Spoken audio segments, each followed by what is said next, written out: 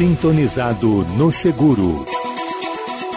Olá, ouvintes! Hoje o espaço é reservado para o bate-papo da jornalista Mara Luque com Márcio Coriolano, presidente da CNSEG. Márcio, a CNSEG está comemorando um marco histórico que é o centenário da Revista de Seguros.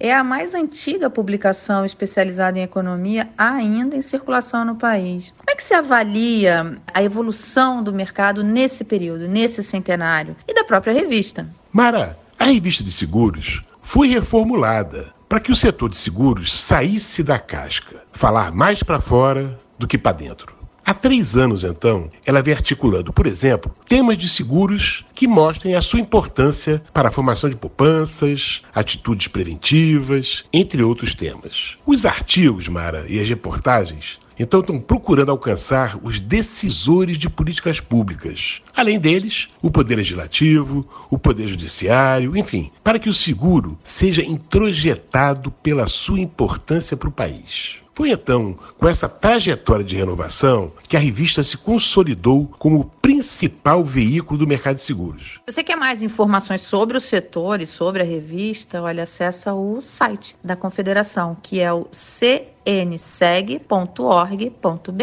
CNSEG, a Confederação Nacional das Seguradoras.